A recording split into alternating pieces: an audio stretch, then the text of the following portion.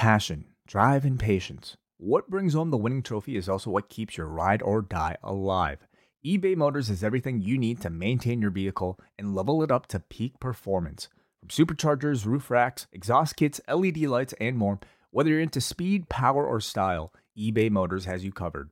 With over 122 million parts for your number one ride or die, you'll always find exactly what you're looking for. And with eBay Guaranteed Fit, your part is guaranteed to fit your ride every time or your money back. Because with eBay Motors, you're burning rubber, not cash. With all the parts you need at the prices you want, it's easy to turn your car into the MVP and bring home that win. Keep your ride or die alive at ebaymotors.com. Eligible items only. Exclusions apply.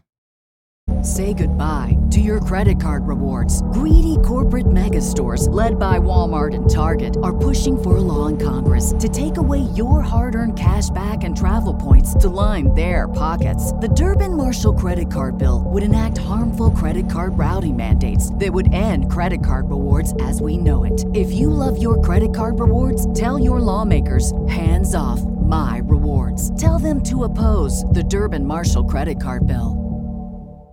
When when it's time to begin, it's on the Rewind to Raw with John Pollock and waiting. The A-Team that makes sense of these things we see in the ring every week on TV. It's Rewind to Raw for Monday night. Download it Tuesday morning from the Post Wrestling site. It's Rewind to Raw for Monday night on USA Now on the John and Wai Take the Mic. Hello, everybody. It's John Pollock here alongside Wai Ting live with Rewind a Raw from Milwaukee tonight, a show that featured 5 matches and 2 segments promoted in advance.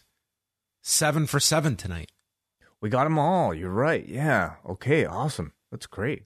And we got a lineup for next week. What's going on? You know, maybe it's the holiday season. Try to make up for the rest of the year by, hitting them all. Maybe Vince is just busy. No, maybe he's not busy. Maybe he's just sitting around waiting to tape these awful segments, and he's starting to write out the show for next week. Well, I mean, I was more suggesting the fact that he's not changing these things last minute. So maybe he's just getting to the arena late because he's busy holiday shopping, and doesn't have time to cut up the script. I think I have figured out the entire point of these Vince segments, and it's strictly for memes.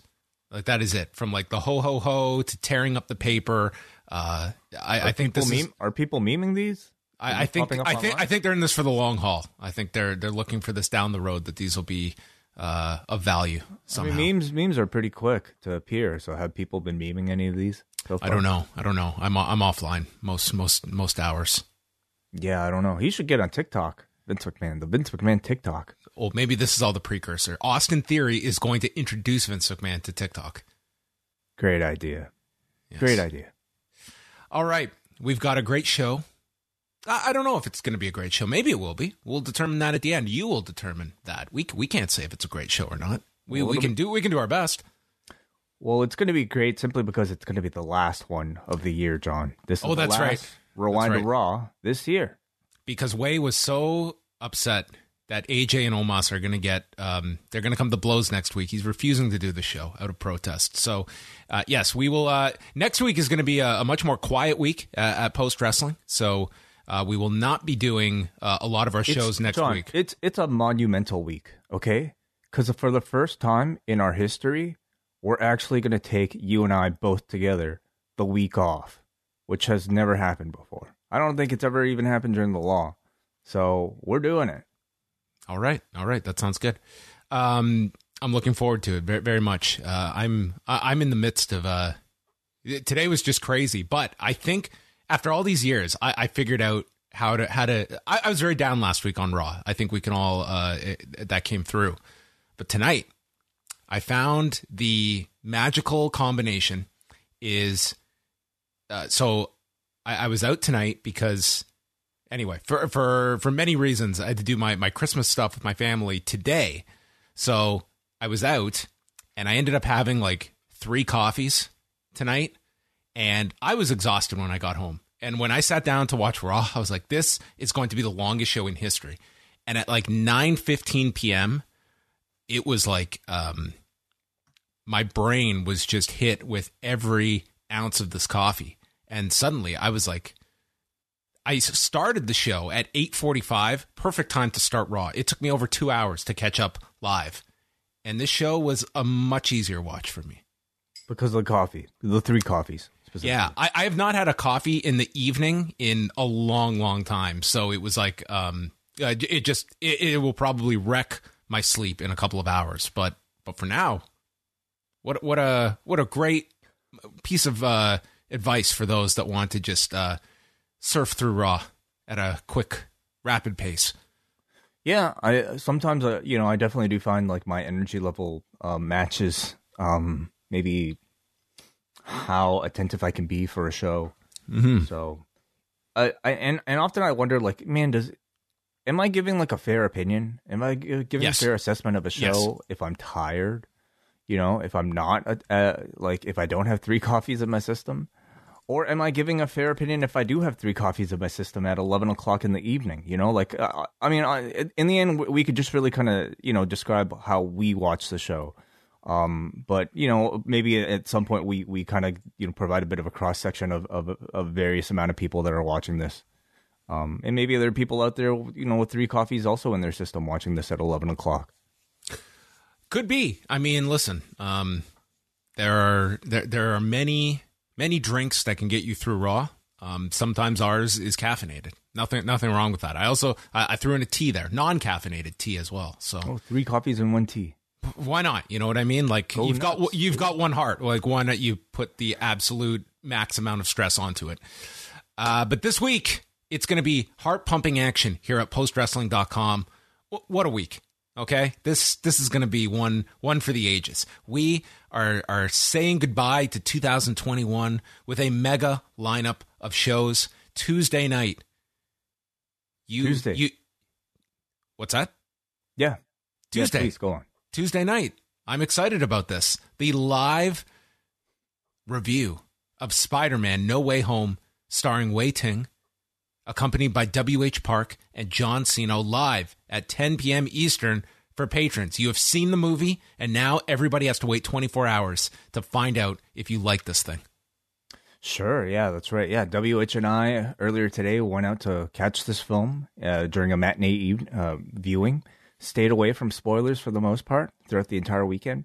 And then tomorrow, I mean, we were going to record today, but then we decided, you know what? I don't want to do this too close to Raw.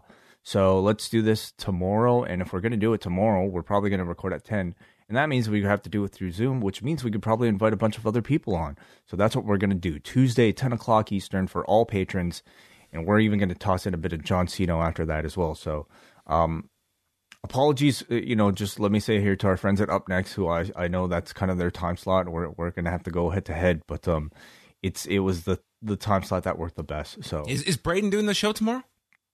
That's a great question, actually. I don't even know. I'm not sure what Davey's plan is. They don't keep us in the loop, so it's a mystery Up Next on Tuesday night. Wei and I will be back on Wednesday night for Rewinded Dynamite, same day as Shot in the Dark will drop with the great John Cena, who's all over the place this week. Thursday, man, look at this. The big fat wrestling quiz of 2021. Martin Bushby, the man of 1,000 show ideas, he will be hosting a special game show on Thursday, going through trivia from the year 2021 with teams of 2 striving to survive. Benno and Andy Ogden will take on Andrew Thompson and Kate from Montreal, who will take on John Cena and Davey Portman. It is a 3-way battle for intellectual superiority here at Post Wrestling this Thursday, the big fat wrestling quiz of 2021 that will be out on the British Wrestling Experience feed. It's very exciting. Absolutely. Yeah, they always do a great job with their quizzes. And I always look forward to hearing the rest of the Post personalities mix in with the BWE. MCU later will be saying see you later to Hawkeye, which will be wrapping up this week, dropping early Wednesday morning, correct? On Disney Plus. Oh, you mean our show? No. I'm talking about the episode, the actual episode itself. Correct. Yeah, you're right. Okay, I'm on top of this way.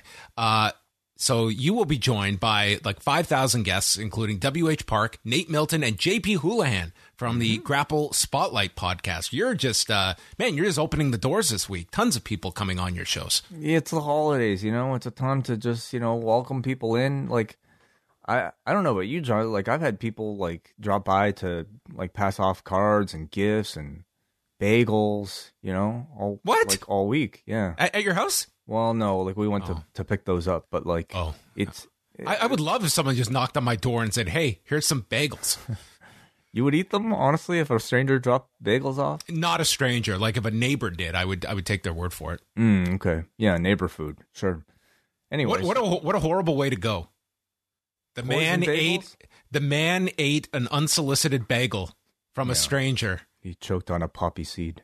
And he was gone. Terrible. Yes. Okay. Anyway, so double dose of MCU later this week. I mean, it's a big week for comic book TV shows at the MCU with Spider-Man, of course, and also the finale of Hawkeye. So we'll probably be talking a lot of spoilers, a lot of crossover potential things, and maybe we'll shut the door on the term Forbidden Door, at least after one more week. And then Friday, ladies and gentlemen, the post-wrestling Christmas show will be released. One way or the other. So that is coming out on Friday. Huge show. What do you mean one way or the other? Okay, so every year, usually when I do these, like, it's a lot of work, but I always find, like, I'm sure you've had this experience, Way, in your vast editing trials and tribulations, that sometimes just things come together, things work, and it's just like you feel you have luck on your side. This year, it's the complete opposite. There's so much that has gone wrong, and but it's all going to come together. Don't you worry. It's a very abstract picture in my mind, but I feel once we tighten it and have the finished product, it'll be a work of art. That's my faith. It feels like this is always the case. There's always like a lot of drama leading up to it. We don't know if it's going to get done, but ultimately it gets done. So we need a documentary. We need Peter Jackson to cut a 5-hour documentary about your editing process. It would be very boring. I don't think people would get through 20 minutes of it. But you can find out on Friday as well. Jingle contest. The submissions are due Tuesday at 10 a.m. Eastern. In just a couple of hours, submit them on the forum. We've got some new submissions today. You could also send them by email if you prefer that way. John at postwrestling.com. The return of Gaurav. That's all I'm going to say. So the jingle contest will be part of the Christmas show. And then the week wraps up with WrestleNomics Radio with Brandon Thurston and Chris Gullo, as Post Wrestling will be winding down. We will have shows out next week. Stay tuned for that. But this is the last full week of operation here at Post Wrestling until the new year. I'm already on vacation, John. Like, in my mind, I'm already like, You're done. You're done. Suitcase packed. Like, I'm, it's like that last week at school where you're like, whatever, like, yeah. Dude, I love the Friday before Christmas holidays. It was the best. It was just the greatest. It was like the teachers were, they were just pounding back liquor. It was a great time of the year. I don't want to bog down the plugs too much longer, but we do have... No, keep plugging. Well, okay, then please allow me to continue. Nubian Wrestling Advocates dropped a new episode this past weekend that was highly, highly entertaining. With all of our friends on the NWA, just wrapping up the year in review. So I encourage people to check that out. Of course, we also have an edition of Postmarks on the Post Wrestling Cafe feed, where David and Bruce interviewed Hanzi, which I found very enlightening. Just a lot of really great shows. And of course, Chris Gullo and Brandon Thurston on this week's WrestleNomics. Some predictions. Predicting, a lot of what could be, we'll be talking about, what they'll be talking about perhaps in 2022. So a lot of awesome shows. But we will have daily updates throughout the entire week, of course. And on Thursday, John, we actually have a very special guest, don't we? Wednesday, I'm sorry. I screwed up. Yes. Dr. Alex Patel will be returning on Wednesday show live at 1 Eastern, youtube.com/postwrestling. Very happy to have Dr. Patel returning. He's always been super gracious with his time. If you're active on the forum, you will know he has been just a tremendous, tremendous resource for so many people throughout the pandemic. And, it's always great to talk to him. Unfortunately, when we put out the signal to come back on, it usually means like there's bad stuff to talk about. So it's bittersweet. It is, but I think learning and understanding, especially Yes, from somebody yes. who can just like explain things as clearly and who's as close to the situation as Dr. Patel, always puts my mind at ease a little bit more. So we'll put that out on the post daily news update for Wednesday, and that'll be available on all feeds. All right. Go find everything at postwrestling.com. Lots of stuff up there today from Andrew Thompson. And on Tuesday's news update, we have tons of stuff to talk about. Ratings. Ratings. We'll be talking about that and all the latest news. So check us out live, 1 Eastern on Tuesday. Monday Night Raw from Milwaukee, Wisconsin. The Fiserv Forum, if I'm getting my pronunciations correct. How The do you spell Fiserv, Fiserv. Fiserv. I almost prefer crypto.com to something like that. Who's going to know how to pronounce that? I would much rather, crypto.com arena just rolls off the tongue a lot easier than the Fiserv Forum. Yeah, Sounds say like that try saying that to your Uber, like when you're or your taxi when you're trying to get to the thing. We got the results back from the X-ray, and you have a severe grade 3 Fiserv. That good? Oh shit! Not a Fiserv. Good or bad? That does not sound good. It does not sound good. We opened up the show. I don't know why this caught my eye so much, but there was like this sign, very prominent. Someone put a lot of time into this. That just simply said Bobby Trashley.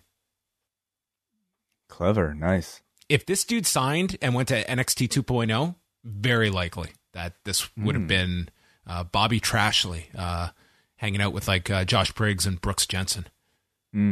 Yeah, Bobby Trashley. Cool. Yeah, the zinger. Cool.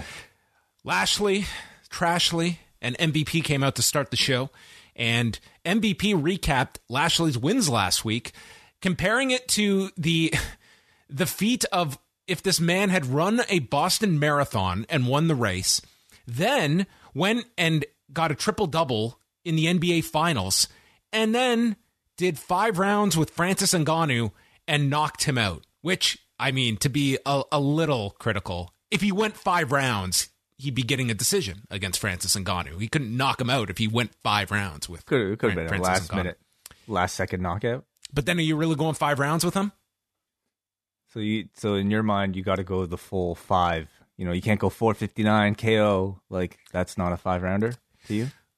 I don't see that being likely. But I mean, he did just run a Boston Marathon and play a fucking NBA game on top of it. So maybe in MVP's mind, he's got a very specific situation where it's a buzzer beater KO that knocks out Francis Ngannou like after the bell almost. And they technically call it a knockout. Yes. I think if you were following Bobby Lashley's MMA career, I don't think it would be a knockout. I mean, it would probably be a lot of I wouldn't want to watch 5 rounds of Bobby Lashley and Francis Ngannou. That would stylistically probably not be the most appealing fight. But this is a remarkable feat that we saw last week, and this put it into context. Yeah, it was the same thing, basically. Yeah, similar. Big E interrupts him and congratulates Bobby Lashley by stating, "Hats off and cheese curds to you."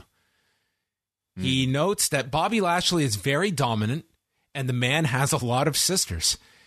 He refers to MVP as Iceberg Slim, and he's surprised that he got caned in the knee when Lashley usually does the job all by himself, but maybe he doesn't have the plums. Lashley refers to him as Little E, and he doesn't need any help, but he'll take the victory regardless of whether MVP gets involved or not. And Lashley brings up how MVP said he would beat Big E if Lashley would not last week, so Lashley's going to put this to the test and wants MVP to face Big E.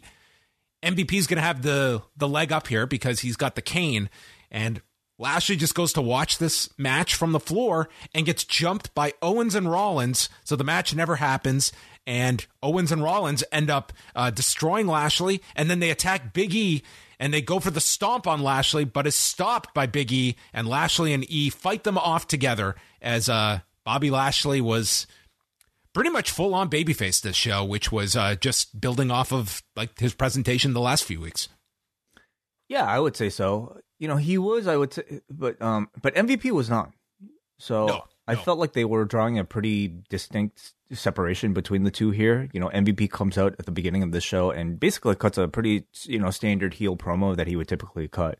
And Lashley really was, I think, going along with it. I thought, the segment had a lot of boos to start off, but slowly, and Lashley, they put the blame on MVP for getting involved without Lashley wanting him to. And then Lashley even kind of, throwing MVP into the fire here by challenging on his behalf a match with or some interaction with him and Big E. So it's a bit more of a slow burn, I would say, for Lashley turning, but we definitely know the direction, and this was a fine setup for the main event. Yeah, I don't know if it's a strength or a weakness, but going into tonight's show, like we have in this company, like we are doing breakups of Heyman and Reigns. We're teasing stuff with Lashley and MVP, with AJ and Omos. We were doing something with Miz and Maurice, but that got rectified. And I guess Rhea Ripley and Nikki Cross. So we are doing a lot of tandems with unresolved issues. I mean, it's the new year. Again, time to reassess your relationships, see if they're working out or not, and then January 1st, you start brand new, right? So now is the time, yeah. Bianca Belair is asked about tonight's match with Doudrop that is being promoted as the final chapter. Do you remember chapter 1 2 weeks ago? If I had to think hard enough, I think I would. Sure, yeah.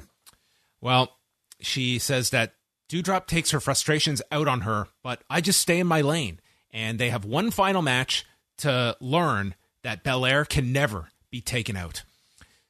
Owens and Rollins are in the back. Sorry, what? To learn that Belair can never be taken out? Yes, she said, okay. When is Doudrop going to learn that you can't take me out? Well, she didn't learn the second time. Why would she learn the third time? Well, I mean, this chapter, this book has been very one-sided. Yeah. It's Doudrop needs something here. A good book has like peaks and valleys. Like you buy somebody. You buy somebody's autobiography, you want to learn about their tough times. You want to learn about, painful loss. You don't just want to see somebody gloat for 3 chapters. On the day I was born, I was perfect. And it just got better. That's the story. Owens is telling Rollins that they need to try and take out Lashley again. And Owens says, I've known him since 2004, and he's like a super jacked up version of Benjamin Button that does not age. Did Owens really know this guy in 2004? I don't know. Maybe met him backstage as a fan or something. I don't know. Maybe they met Lashley at a UWA show. St. John's Hall. I don't think Bobby Lashley ever made it up for the St. John's Hall circuit run. Pierce and DeVille overhear them and want to make, quote, one of the most interesting tag matches in the history of Raw. And they... Why even add that line? Honestly. You're just asking for criticism on a wrestling podcast. One of the most interesting tag matches in the history of Raw. Yes, 29 years. It's going to be Bobby Lashley and Big E against Seth Rollins and Kevin Owens. Because you see, all 4 are in the match at day 1, and they will have a tag match with the 4 parts broken up into 2 teams. It doesn't even scratch the surface of what I would consider to be interesting. It's the opposite of what I would consider interesting. I would contend to say that maybe one of the least interesting matches in the history of Raw. Well, before we dive into that, we have the final chapter. Bianca Belair, Doudrop. Corey Graves gives us the latest in the ongoing WWE chemistry that is momentum, and notes it's not just about acquiring momentum, it's also what you do with that momentum. Okay. So that's a lesson. What do you do with it? What do people do with it typically? That's for another chapter down the road. This is Yoda here giving us the insight. They get momentum, and then you've got to use it properly. Right. So that explains why sometimes people win feuds and they just end up not being on TV for weeks. Didn't utilize their momentum correctly. Like Dana Brooke won the 24/7 title, but the momentum has worked severely against her. No, she's on TV. She's doing great stuff. I don't know if that's the sign of success, just being on TV. Akira Tozawa is on TV every week. I don't know if I'm looking back and he's going to just look back at the, man, prime of my life was that ninja run. He wasn't a ninja today. He was an elf. That's right. That's right. So they had their match. I think these two have like a pretty nice chemistry with one another.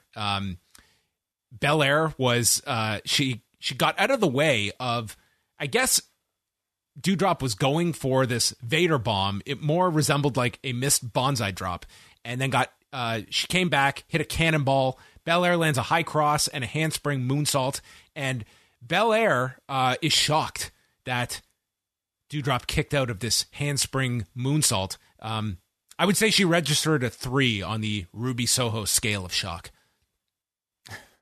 What's Ruby Soho then? Like 113. That to me is the new barometer of the shocked face look. It is just going to be the Ruby Soho scale that we balance everyone against. I mean, I don't know if it was intentional or not, but that certainly surfaced as a meme rather quickly. It did. Like, it did. I just had to search Ruby Soho afterwards, and it just popped up like right afterwards. Vince has tough competition. Doudrop lands a sit-out powerbomb, but doesn't go for the cover. Misses a Vader bomb, and then Belair powers up Doudrop, and it was like she was really kind of at the beginning struggling, which I think made it more visually impressive. And this crowd, and believe me, I take some of these reactions more with a grain of salt as I'm like watching the crowd more often now. But they seem very loud here for this ending where she hit the KOD and got the pinfall. And they found this dude in a John Cena shirt who was just in awe of what he was seeing here at the Fiserv Forum. Yes. Yeah, we kind of knew what this whole feud was leading up to. I mean, it was the spot that they teased. And this is exactly what happened last week. There was nothing that she didn't accomplish last week that she didn't now. But now it's that momentum. Wait, did she hit the KOD last week? She won with the KOD last week. She did? Yes. You're kidding me. Yes, we reviewed it. Never mind then. She won by count out when Doudrop walked out on the match. Then they had the match last week and won with she did the KOD. She actually did the move because I thought like she escaped. I thought what is it? Doudrop escaped it. You're gonna consult your notes here. I'm pulling up my notes from last week. Okay, I don't want to get dead wrong here. Michinoku driver onto Belair, mocks her, Saito suplex, Vader bomb stopped. Belair slams her off the turnbuckle with a power bomb, and she hit a 450 splash. So I am incorrect. She won with the 450. I'm so glad you corrected yourself. Yes. Okay, so how does that change your assessment of this the program, this story? It's huge. It's huge because thus this chapter was worth writing. Well, either way, like to me the whole feud was crafted simply for this spot, and you know, it's a legitimately impressive feat. You know, just like what's John Cena FUing the Big Show, or even Brock Lesnar FUing the Big Show. When you actually see somebody do their finisher and have it look so good to somebody that's, you know, considerably larger than your usual opponent, it's a big reaction. I don't know if we needed 3 of the same matches with the same result to get to the spot, but whenever they did do it and they finally pulled the trigger here, it got a good reaction. It was a good visual. Crowd got into it, so whatever. It was a fine match too, so I'm not going to complain. It was fun, yeah. And ultimately, this is just a way to carry Bianca Belair to the next month by keeping her hot enough with, you know, an impressive opponent to beat. And I guess I just wish we had more variety in between, you know, and I wish we had a better story, especially for Doudrop here, who just kind of turned heel very abruptly, and I don't know how much she necessarily leaves the feud with.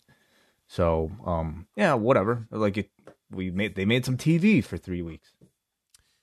Austin Theory is asked by Kevin Patrick about his match with Finn Balor, and he talks about hanging out with Vince McMahon, and Vince sees promise in him and a future WWE champion.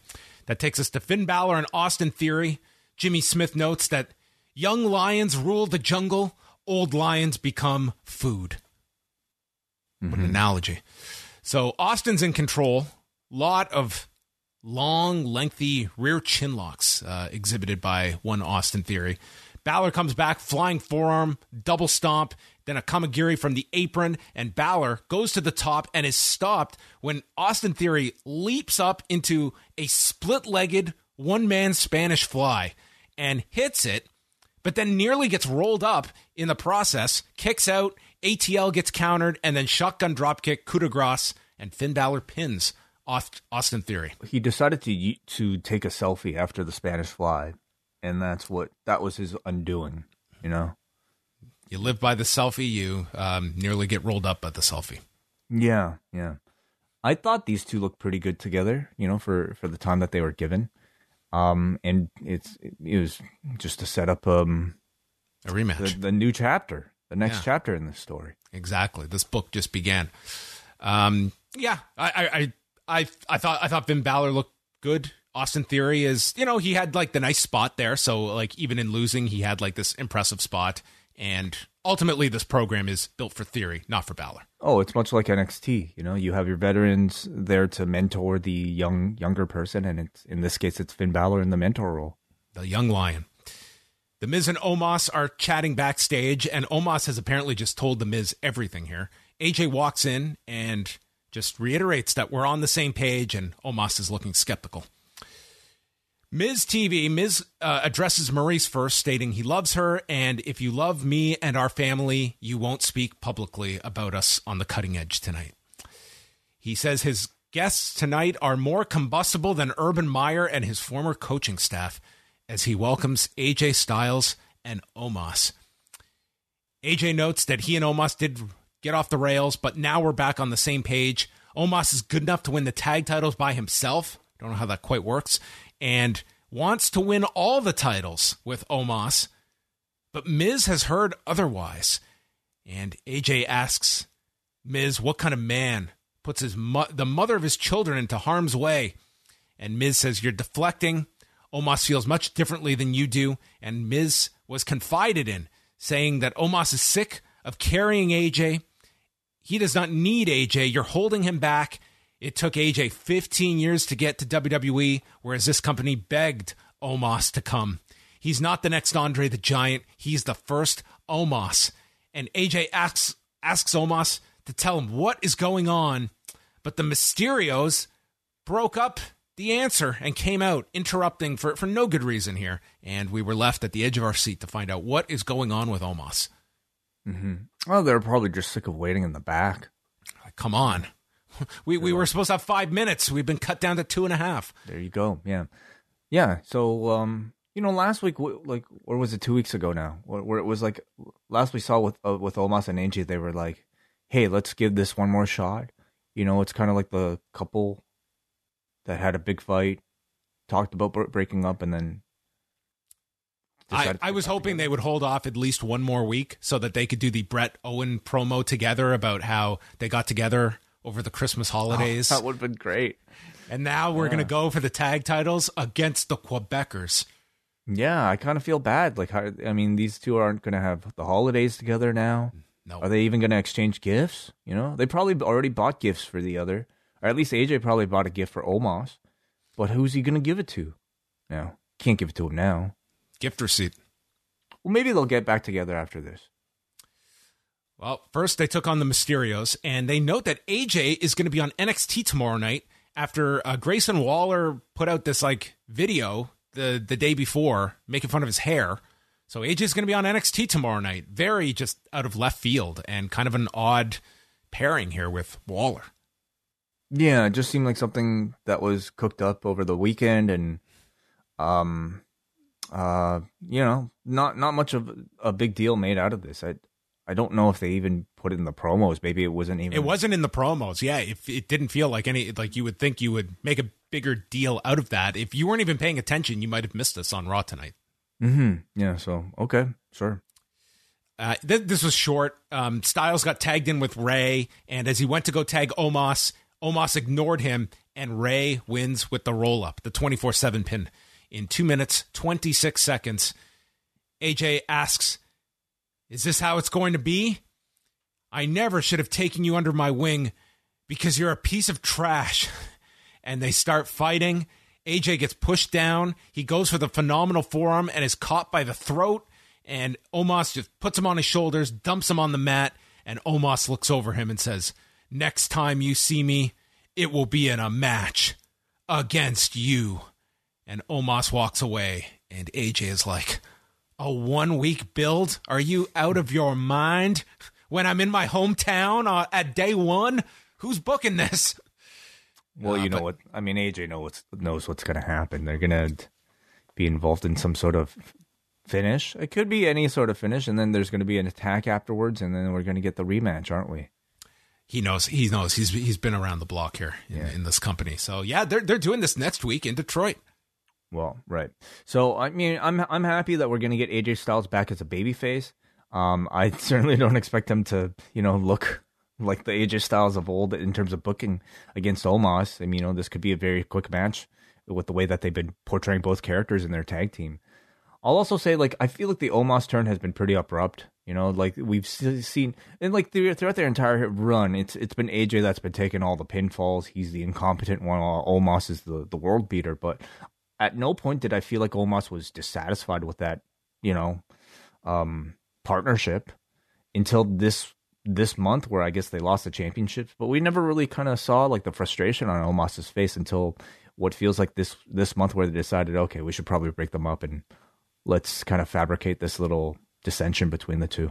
It's certainly been sped up, but at the same time, you did have to get to this. And I would guess with Omos, they probably want to have him kind of breaking out in time for the Rumble. He probably is going to be a very prominent figure in the Rumble this year, and it's probably time to end this team. Oh, I don't disagree with the timing. It's just I feel like you put a team together for this long. I think the potential to actually create a bit of drama for the breakup could have been maximized. Certainly. It's come together very, very short. And yeah, if this had been, the result of a 8-week story, yeah, I think that would have, tonight's angle, that should have been, that's almost a year in the making. That should be this huge part of the show, and I don't think it was received that way. Austin Theory goes up to Vince's office, but he's too nervous. He leaves, and he's got a plan. Randy Orton and Chad Gable, they had as good a 3-minute match as they were going to have here. Deep arm drags by Gable, and then Orton breaks free, sends Gable out, tries to catch him with the draping DDT, but it's countered. And then Gable goes for another arm drag. Orton fakes him out, and then on the follow-up, catches him with the RKO. So the arm drags did Gable in as he was outsmarted by Randy. 2 minutes and 58 seconds. I wish these two had a little bit more time, because I think they would have had a great match, even if they had gotten 8 or 9 minutes. But this was so quick. For a 3-minute match, yeah, I thought it was pretty good. I like the fact that they're giving Gable more of a chance to wrestle. They're actually booking and portraying the character as if, he's actually competent now. He's technically very impressive in ring. They allow him to do some really fancy stuff. Even here, I think, at least for an early portion of the match, getting the better of Randy Orton, which I don't think he would have been booked to do when he was Shorty G or, just, I don't know, a bit of a jokey character. But ultimately, he is the setup guy here, though, for Otis. Yes. So this was the Battle of Shorten. Shorten, okay. Otis runs in. Let's move on. He blocks multiple RKOs using his strength and sends Randy to the floor with the question asked, can Randy hit the RKO on Otis? I like it. It's super simple. I mean, it's almost like cartoon-like how simple it is. Here's the guy with the finisher that kills everybody, including the Olympian. And he can't hit it on this guy with, first of all, no neck. So there's nothing to grab onto, there's nothing to hook onto, I should say. He can grab on, but it's just he'll just slip out. And then the base, I think it makes total sense. And I like the way that they're pushing Otis here. This is perfect setup for a match next week on TV with something that Randy Orton is you'll pop if he hits the RKO. It's he's achieved something if he does this. I almost don't want him to. In a perfect world, I don't think he ever hits Otis with the RKO until maybe in 10 years. I find they're still doing this this RK Bronament, which they brought up once in passing, but they did not plug that match for next week, which they originally said would be on the 27th with the Mysterios and the Street Profits. So I don't know what the status of that match is, but I would find it way more interesting if you just hold it off and let Otis and Gable get the next title shot. You've done something here to at least have some more interest in this program. Yeah. Because, like, what can Randy do? I guess he'll have to come up with a clever way to catch Otis off guard, you know? Yeah. For me, I'm more interested, though, because, like, I feel like he would have to give Otis a neck to grab onto. How can you, like, how do you artificially give somebody a neck? Or at least some sort of, like, you know, gripping device around that area? I don't know. I haven't given as much thought to this, but this is something they really have their work cut out for them. Tie like a belt around him. A collar. Okay, yeah, maybe he'll make the mistake of wearing a dog collar to the match next week. That would be a bad mistake on Otis' part. Watch out for those dog collars. Yeah, maybe Braun Breaker will give him something for Christmas. Lashley and MVP are in the locker room. Lashley says he can't trust Big E, but he's going to beat the hell out of Rollins and Owens, and he'll do the same if Big E looks at him the wrong way. And MVP asks him, earlier tonight, you were just setting a trap, right? So MVP believes that the plan was Lashley was going to throw MVP in with Big E to lure Rollins and Owens, who beat the shit out of Lashley before they made their comeback, which I don't know if it's the best plan, but that's what MVP is clinging to, rather than the idea that Lashley was just going to sacrifice his manager. And Bobby just said, I need some water, instructing MVP to go find him some. I always like these. You know, anytime I think there are certain performers, when you see them on screen, you know that they're putting a certain level of editing to make their segments seem believable and at least, you know, a bit of a step above, I think, your typical, I don't know, again, cartoonish type of backstage segment. And that includes certainly somebody like MVP who, you know, made this segment very logical. That includes somebody like Edge, who I think, you know, we'll see has probably had a good hand in crafting their segments to feel like they're above your typical wrestling trope. So I like the level of thinking here that they tried to convey. Yeah, I just, you know, and maybe it's a sign, like with Lashley being presented more as this babyface. I mean, that really doesn't lend itself to having a heel mouthpiece, but I would hate to see these two separated. I think they're so much stronger together than apart. But I also like it's such a similar story to what you're doing with Heyman on the other show. And in both cases, I think that the acts are so much stronger than breaking up either side. It's true. Yeah. Yeah, we'll see how the Heyman story unfolds because, like, I mean, we'll save this for SmackDown mainly, but like, does he go with even Brock? Because it seems like Brock's off on his own now. So it's not a great role to be like babyface manager. Like there isn't a whole lot of, there's not a whole lot of room for a character like that. Like that was the whole idea. The first time they broke up Heyman and Brock was when they were ready to turn Brock babyface. Like you really don't need a manager at that point. And I would also say, like, I don't want to see like a bunch of these teased breakups that just are the Maurice swerve at the end of it. I think that just kind of watered down your angles when you're constantly teasing stuff that is just, it was a swerve in the end. Right. Reggie and Dana were at the Indoor Holiday Light Show in Milwaukee earlier today. Indoor Holiday Light Show in Milwaukee. Does that not sound like no thank you? Why do you want to go an indoor holiday light show? I don't know, to avoid bad weather. And also so you can go during the daytime, you know, when it's light out. Okay. But this thing looked like shit. Dude, these were like, they weren't like any kind of, like, they were just, it looked like a tacky, like, mall. Yeah, I can go to any shop. I can go to a Canadian Tire and see their like Christmas tree display and be just as impressed. I wouldn't pay money to go to this. No variation of lights. It's just all kind of uniform color. It looked very dull. Tozawa's dressed as an elf. Tamina appears.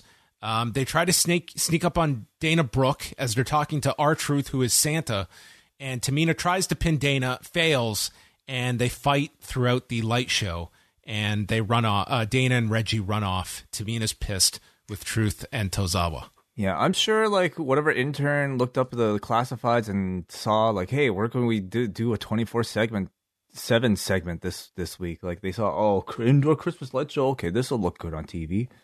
And then Vince, Kevin Dunn approve it. They go there.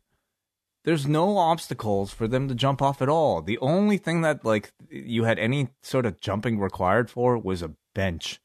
And they just had like Dana and Reggie jump over a bench as your very impressive feat for the show. So this was a disappointing 24 segment. I mean, they all are, but this one I thought was especially shitty, especially when you have Christmas. That's like, I don't know. It just could be so much more interesting. So these are just awful. They should have gone. Bad. They should have gone to a big like toboggan, like go down a hill or something on a toboggan or something. Sure. Yeah. Magic carpet. Yeah. Do that. You could do that. Yeah. So the worst part is, so the only interesting visual thing I would say was like the strands of lights that hung from the ceiling. You know, like they had like a whole forest of lights, and for no reason but to like do something interesting visually, they had Dana bring Tamina in to fight in the lights. Yeah. And because that in itself looks so lame in person, of course they have to do shaky cam to like create action, you know, to make these strands of lights look interesting. It's just like, it was a bad idea from the get-go. And when they got there and decided to go ahead with it, I mean, this is what you get. It's just, it's shit. Well, it was a night holiday. I want to actually like look this up in Milwaukee to see like what would you pay to get into this thing? Nothing. I think the Noel Indoor Light Park and Christmas Market. That might be what this is. West Alice, Wisconsin. Is it free? I doubt it's free, but it could be. I don't know. Okay, I'm spending too much time on this. Let's move on. Because we have a championship contenders match. Damian Priest and Dolph Ziggler. Rude's in the corner. Corey Graves summed up these championship contenders matches saying they generally mean that you jump the line and get a title shot. Generally.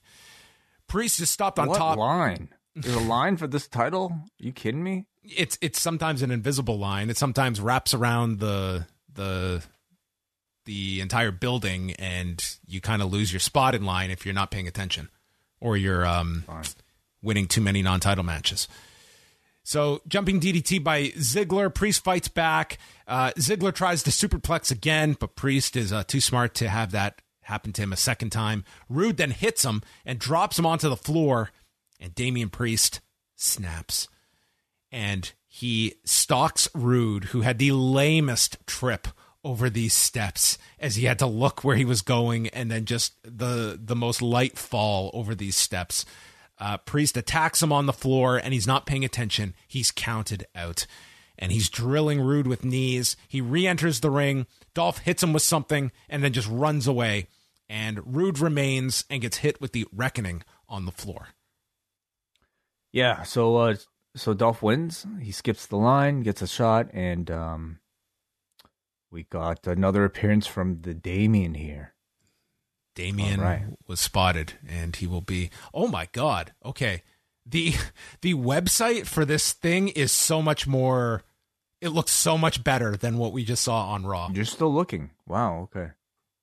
Everyone go to noelmike.com, and this thing just...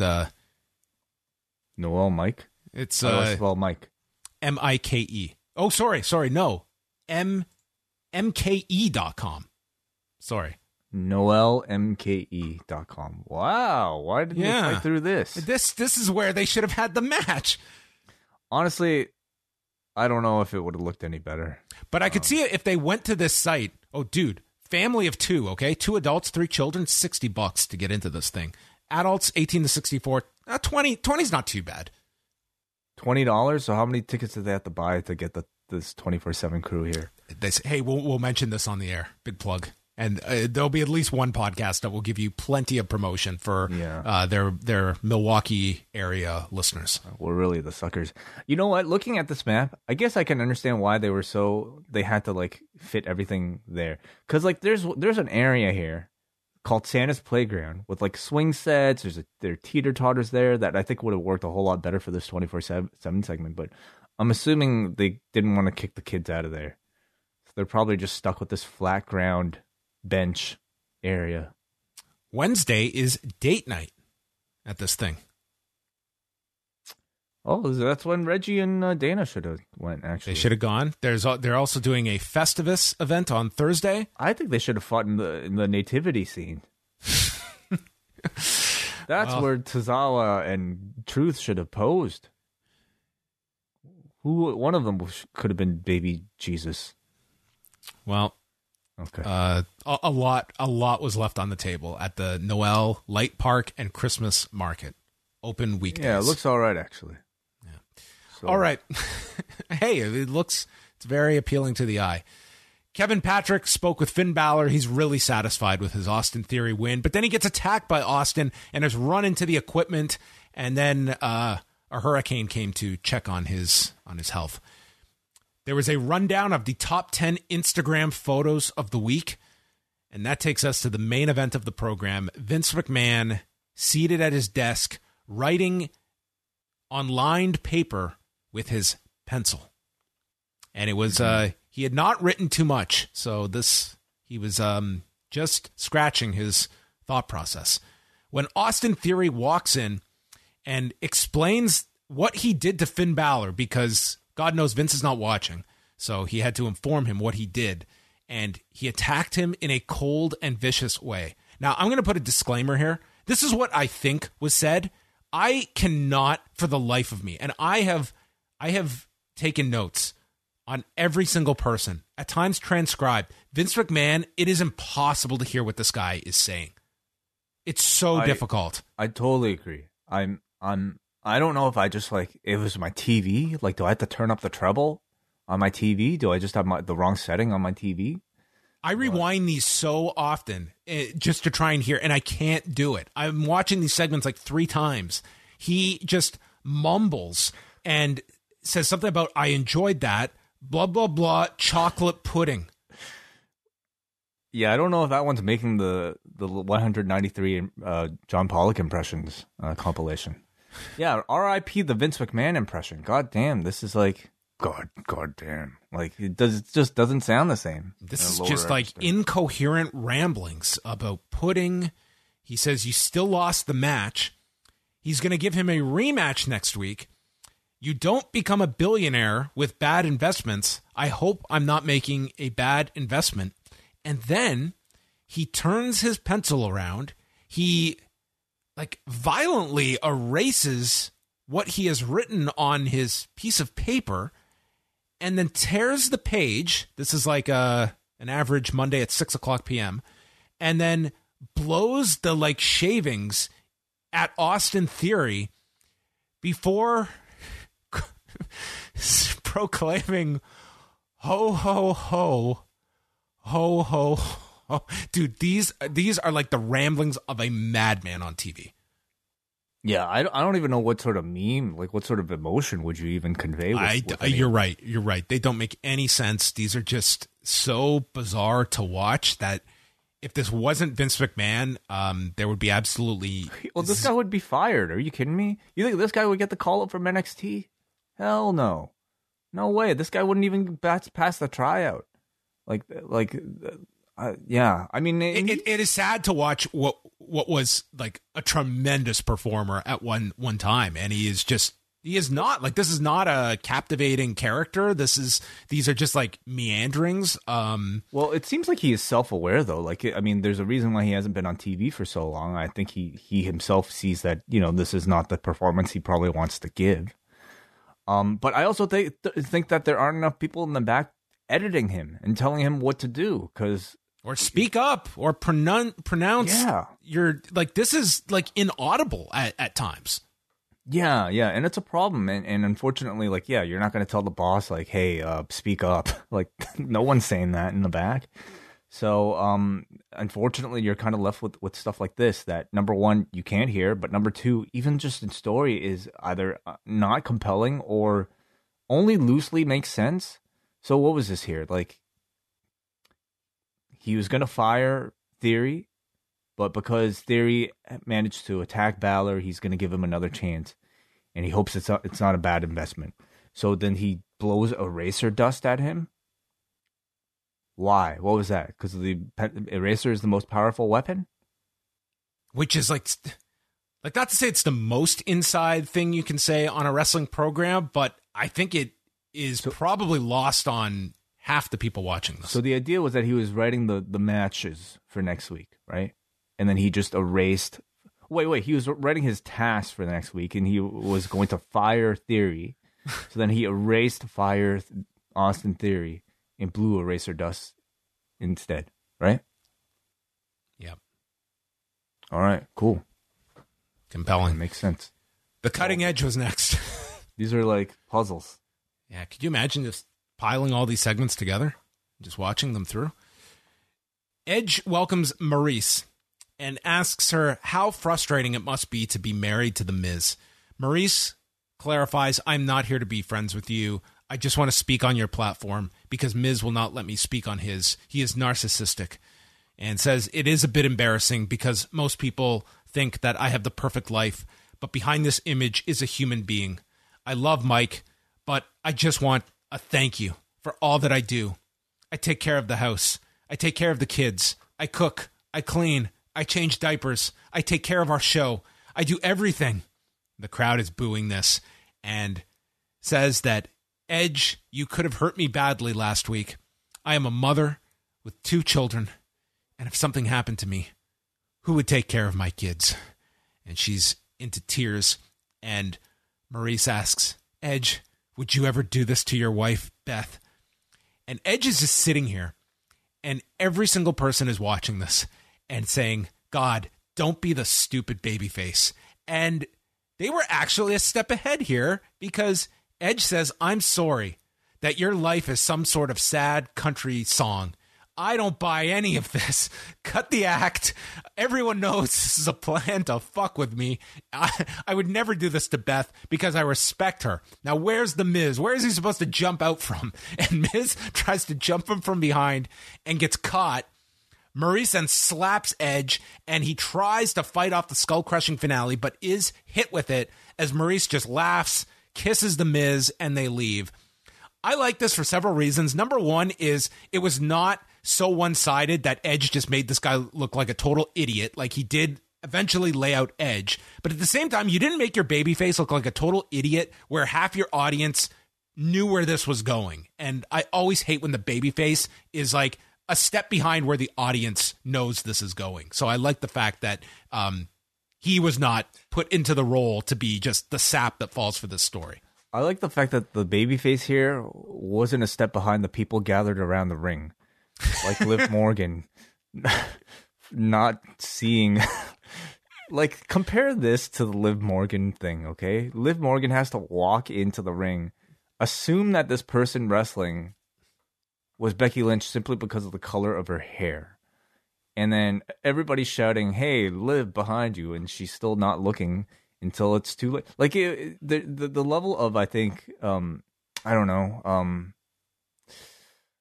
one feels like it's a, I don't know, kid's cartoon or like a comic strip that's, you know, made for like a 5-year-old.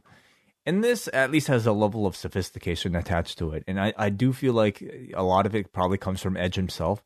You know, I don't doubt that maybe a prior version of the script had things as we would expect in a wrestling show.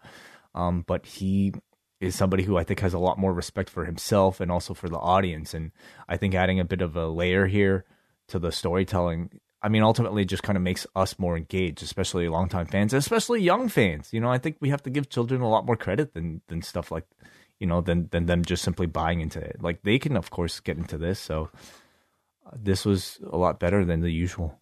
Mm-hmm. Was this whole plan for Miz and Maurice just to get in a skull-crushing finale on this guy this week? Like, was that the whole impetus? because he was able to hit him with that last week, and he was like, let's have this plan. We'll do it again next week. It was just a chance to publicly embarrass him, I suppose. Yeah. I maybe Miz and Maurice actually had an argument last week, and then Maurice was like, let's use this to our advantage. Yeah, I forgive you. And yeah, I've really had no issue with like this build up, and I think they're going to have like a very good match at the pay-per-view. I think it will surprise some, but I also see it a match that will probably get like 15, 18 minutes. I think it's going to get a fair amount of time at the pay-per-view. I think it'll be Edge's biggest challenge to date, on his comeback. But I think he's done tremendous work so far. So I mean, it could be among the Miz's better matches.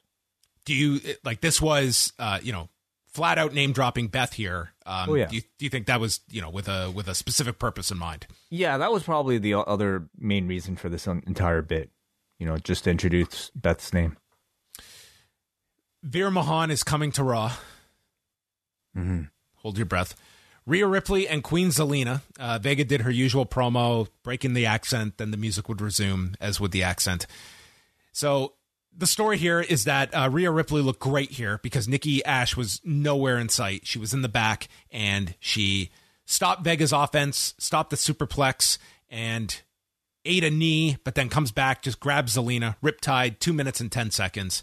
And they just note how dominant she was without Nikki Ash to screw things up. Yeah, really quick match, but for the time that they had, I actually thought they looked pretty decent together. But yeah, just a way to further the Nikki self-deprecating, self-confident story, and also rehabbing Rhea a little, I suppose.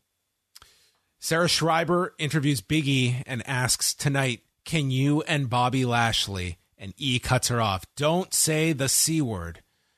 It's not about coexisting. The C word, coexisting. Or being the best tag team. Tonight is about setting the tone for day one. So you have momentum, and you also have the tone to set. All these abstract goals for performers to acquire. He must lay hands on Owens and Rollins tonight. And Lashley, if he appears and... Lashley shows up here and asks if he needs to be ready for MVP's Kane. Lashley says, I don't need his help. And E tells him to keep MVP in the back tonight, which he would. There would be no MVP out there. Liv Morgan is out with her wrist wrapped from the attack last week and holding her trusty kendo stick. She's had a lot of air miles this week. She could not let Becky get the upper hand after last week and mentioned how Becky said she would fly home to train. So she replays the angle. But this is not just a replay of what you got to see online. We got to see, this was like watching the final 20 minutes of Jackie Brown, where we got to watch this from Liv's perspective. As she walks into the gym and sees a redhead. Walks towards the ring. She gets into the ring. And these students are like, no, don't do that. And Liv is just standing there, and then attacks this poor woman who is not Becky Lynch. And Liv is attacking this woman with the kendo stick when the real Becky appears. And the students are just not getting too involved here. They're just kind of taking all of this in, and ends up... These cutaways were so bad, dude. They were just the worst. It's like wave your finger in disgust at what you are witnessing here. So this was shot at the Black and Brave Academy. Yeah. We were assuming this was the PC, but yeah, obviously this was looks to be was done back in Iowa. So maybe for that reason, I could pass. I can give them a pass because I don't know how much TV experience the people crowding the ring may have had. Because if this was the PC, if people gave reactions like this, I don't think any of them would be called up. It was just some of the worst acting. But it was more so the editing decision to go to those cutaways that I think is shocking. For me, it's the idea was fine. Yeah, go to the thing. Actually, the idea was terrible. Go to the thing and attack a random redhead. But okay, whatever. It kind of makes sense. I'm going to Becky Lynch's gym to attack her. That makes sense, sure. But I don't know why they decided to present it as a POV of somebody walking in. It felt like the opening of Terminator. Yeah, like so like we actually see the cameraman open the door to walk in. Liv is not there, right? We're just like somehow the cameraman is sliding into the ring to get from inside the ring this random training session, and then we cut to Liv Morgan.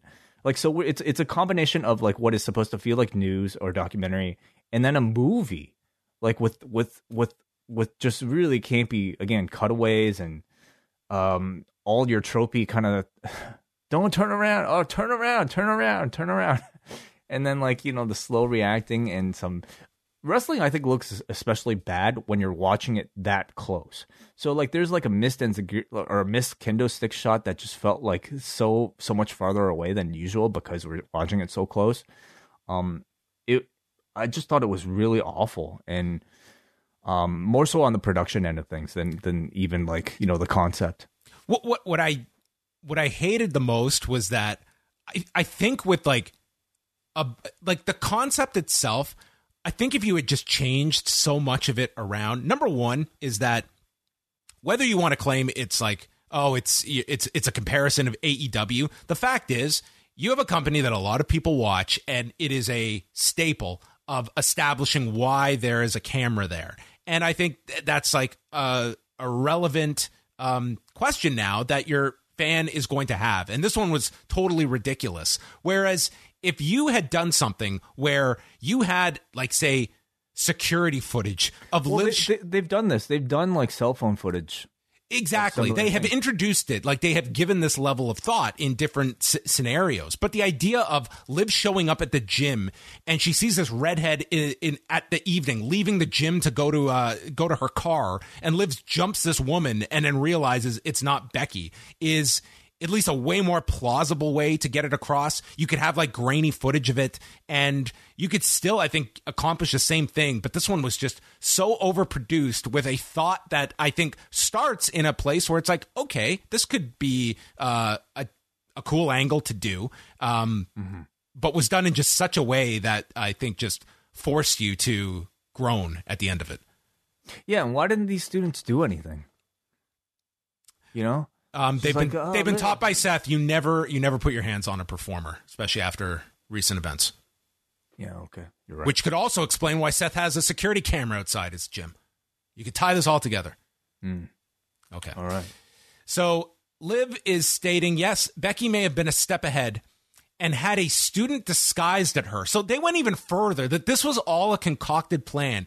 We're going to have this woman training 24 hours a day because at some point we know Liv is going to show up with a kendo stick to attack her, and your back will be to the door forever. For every oh, Jesus Christ. I just dropped a glass. Whoops. I got so animated. Oh, my here. goodness. There was no broken glass. Did you hear that? Okay. Oh, yeah. That could have been tragic. That fell right onto like a catastrophe. Oh my God. It was that was like the ghost of Liv Morgan. It was reprimanding you. Yes.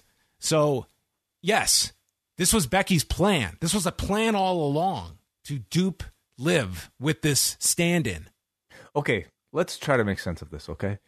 I'm guessing there was an informant or working on behalf of Seth and Becky that, called Liv to give her the tip. Hey, Becky's training right now. You should probably come in. Bet you it was Okay, Liv doesn't live in Iowa, so she had to They're touring. They're touring. They're in the town. It's like 3-hour drive from Milwaukee. They were in the vicinity. Okay. That's So hop in the car, 3 hours. So, hey, this is an anonymous tip, Liv Morgan. Becky Lynch is training at the Black and Brave Academy at this time. You should probably go there. They sell kendo sticks at this martial arts supply store. Okay. You can go and pick up one. She shows up, and then maybe that's when... Where does the camera come in? Well, Liv is... this is Liv's footage, right? Is that what we are literally from like her perspective. This isn't someone shooting Liv when she walks into the gym. But then it switches over to third person. She hired a crew. Okay. Who was able to just set up that like a whole other area of security that they were able to breach to get a camera crew in here. Okay. With lighting and everything. Okay, plausible. Makes sense. This is way overthinking, I think, what could have been a very simple angle. That's my conclusion here. So Liv says that she had a student disguised at her, and I didn't want to attack an innocent woman, but she laughs thinking about that being Becky. And Becky did not care about sacrificing one of her students. Becky is the villain here that sacrificed a woman to get attacked by this kendo stick. And she knows that Becky will cheat to win, and she welcomes it. You can try to break my arm. I'm going to break your face. So Becky comes out and explains that students know they need to pay their dues. Becky will prove that her luck will run out at day one and acknowledges that Liv has stepped up, but it gets hot under those lights, and I don't think you can handle the heat. Liv will not back down. She is not scared. She's going to start the new year as the women's champion, and I'm just fine under this spotlight, and challenges her to come to the ring, throws the kendo stick at Becky, that she can use this kendo stick that she bought at a martial arts store in Davenport, and Becky will not be insulted by this gesture and is lucky that she has a private jet to catch, or else Liv would be renamed Dead. Mm-hmm. Did she say that at the end? No. That's great, because I was like, wow, did I miss that? That's really good. Yeah, I think this was pretty bad all in all. I also feel like Liv Morgan does not come across very comfortable delivering any of this material at all. She just, to me, doesn't play the angry vigilante very well. I don't think the kendo stick suits her at all.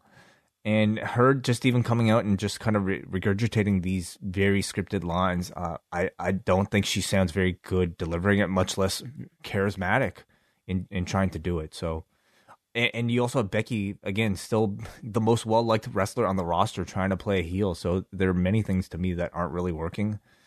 But I don't know, like maybe the crowd likes Liv more than this after that, or I'm not sure, or maybe they can play a audio file to make it sound like that.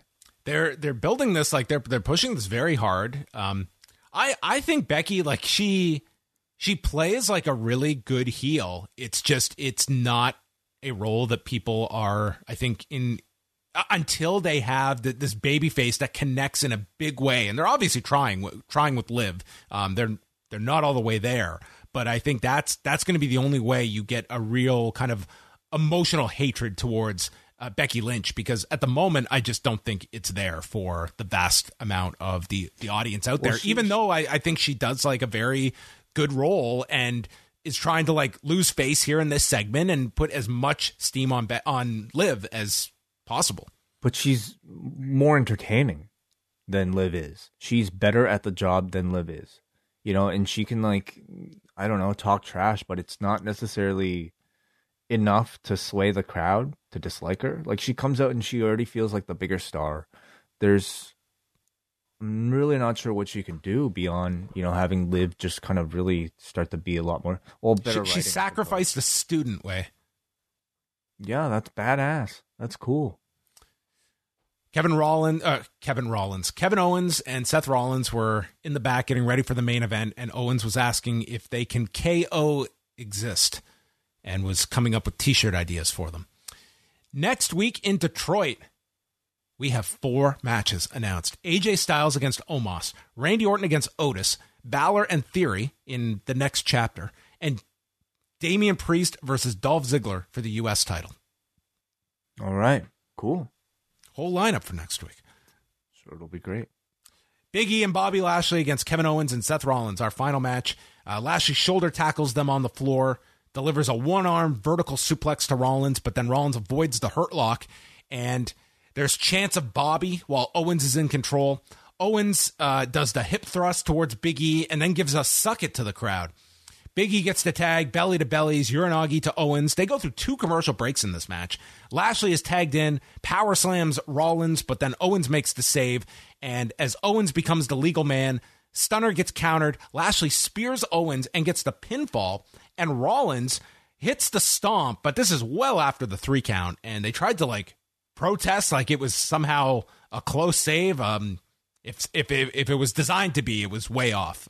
So Lashley gets the win for his team. And then Rollins and Owens just beat the hell out of both men, sending Lashley into the steps, Big E into the steps. There's an apron bomb to Lashley, and it culminates with Lashley taking a stomp on the steps as Kevin Owens and Rollins shake hands and then do a big hug to end the show. Yeah, so Rollins and Owens are on the same page. Lashley and Big E are on the same side. Not necessarily on the same page, but that'll create some tension leading to the match. But, you know, it's a good match, sure. And then I guess it sets up Lashley's somewhat tweener role. So KO exists. Maybe this is our new team. Yeah. Collins. Okay. Yeah. Yeah. There was Raw. I thought, you know, for a show, I actually thought like for a bunch of matches just to set up for next week. I thought this show benefited from having like an idea of where we want to go for next week's show, and as well having your programs for the pay-per-view. Like you had 2 shows to build to, and you got a lot less throwaway stuff on tonight's show because pretty much every segment had some purpose. You can argue how important it was, but it was a purpose. Like Otis and Randy is what we're building to next week. AJ and Omos is what we're building to. Even like the Ziggler Priest match, it has a destination. Like everything tonight was not just, other than Belair and Doudrop, and they even tried to add something like this is the finality to this couple week program, and you get the visual of the KOD. So I thought it made for a much easier Raw to watch over 3 hours when you just have some destinations in place where this stuff doesn't feel like it's just spinning your wheels, going in like rematch territory. Yeah, I agree. That there was momentum, there was movement, there was purpose. I can't really say a lot of it was good. You know, I do think like, man, like some of the stuff is just so bad. Like the Vince stuff to me really stands out. It's horrible. It's some of the worst stuff on any program of professional wrestling is these Vince segments. I think they're terrible. The 24/7 stuff stands out. I think even this like really campy Damian Priest stuff, it's fine, but like to frame it around a Dolph Ziggler U.S. title build is not that interesting to me. What else we got? Omos and AJ, they're gonna break up, and that's fine. That's okay. Yeah, and then I guess the rest is fine. I like the Edge and Miz stuff as usual, probably the most. What else was good here? Okay, whatever. Like the main event I think is in good shape. The Miz segment with Edge, you like that? I did, yeah. Hated the Liv Morgan Becky stuff. So anyway, WWE Raw. Let's go to feedback. Forum.postwrestling.com. And we start off with Alexander from Portland. Good show tonight. I don't remember the last time so much was announced on Raw that actually happened. I can't believe Vince McMahon is on TV saying he likes to fire people after the summer of firings WWE had. Not only is it absolutely terrible taste, but are we supposed to feel sympathy for Austin Theory? Theory is attacking people backstage and after matches, obviously heel tactics, but being threatened with getting fired seems like it should babyface him. AJ and NXT should be interesting. Here's hoping he doesn't get delayed like Veer. Well, I think it's very much feels like just some one-off that I don't know why it's happening, but it's I don't think it's anything to. It probably at most is just going to be a short like one-off appearance. I don't know if you're supposed to feel sympathy for Austin Theory. I think the Vince stuff is really just there to give him motivation to attack Balor. That's kind of how I take it. He's definitely not a good guy. We go to Jay from Colorado who says, I just want to comment on the Vince segment where he loudly bolstered, I enjoy firing people. I especially enjoy firing people before the holidays. I understand that Vince, I didn't even hear all of that. I understand that Vince is playing a character, but it feels incredibly tone deaf, especially when the real Vince actually fired 200 people over the last few years and some of them in the last few months. And this during his most profitable years. It's hard enough to watch this show, but having Vince on screen to remind us of what an awful human being he is in real life just makes me want to take a shower after watching it. I just don't understand what he's thinking. Yeah, I mean, it's It's a completely terrible kind of line to have anyone utter on this show. But I think if anything, it's hoping for that kind of a reaction, if nothing else. Do you think it was done maliciously on purpose, or was it just something he didn't even they didn't even realize? I would imagine that in these Vince segments, it's totally carte blanche. It's obviously carte blanche that Vince McMahon has in his own segments, but I would imagine it's what's coming out of his mouth. Very much could just be what comes to mind with him. It seemed like this was also part of like a story, so it seems like that was a more concerted line to have in there. But as we've seen over the past while, when it comes to promos, it seems like it's totally fair game for them to go to, these performers that have been let go if it's going to enhance one of our stories or just be a zinger to use in a promo. Like they have shown no reluctance to bring up names of people who have been fired, and I think they feel it's well within their right that they can use names, and in this case, as a heel tactic for Vince McMahon to bring up real life firings for a fictional story. I mean, just to play devil's advocate, like firing people is that's his catchphrase. But even if that was the idea, hey, this is the Mr. McMahon character threatening to fire somebody. I mean, it is still very tone deaf, with some of the biggest stories of the year. I mean, you've never had mass firings to this degree in the company's history. So I think it's obviously going to hit a lot different than when he was doing a catchphrase 20 years ago when releases were fairly few and far between. Right. All right. Thank you, everybody, for the feedback. So we are going to be back. Way will be here Tuesday night live at 10 Eastern for all patrons at postwrestlingcafe.com with a review of Spider-Man No Way Home. Spoilers. It's going to be full of spoilers from the get-go, so don't hit play if you don't want to be spoiled. We're just going to tell you everything in the first second. All right. Check that out on Tuesday night. I will be back with Way on Tuesday at 1 Eastern, youtube.com/postwrestling. And then we've got Rewind to Dynamite on Wednesday night. A full slate of shows coming your way this week at Post Wrestling. Thanks to all of you in the Zoom room joining us live, and we will speak with you on Tuesday. What's so special about Hero Bread's soft, fluffy, and delicious breads, buns, and tortillas? These ultra-low net-carb baked goods contain zero sugar, fewer calories, and more protein than the leading brands, and are high in fiber to support gut health. Shop now at Hero.co.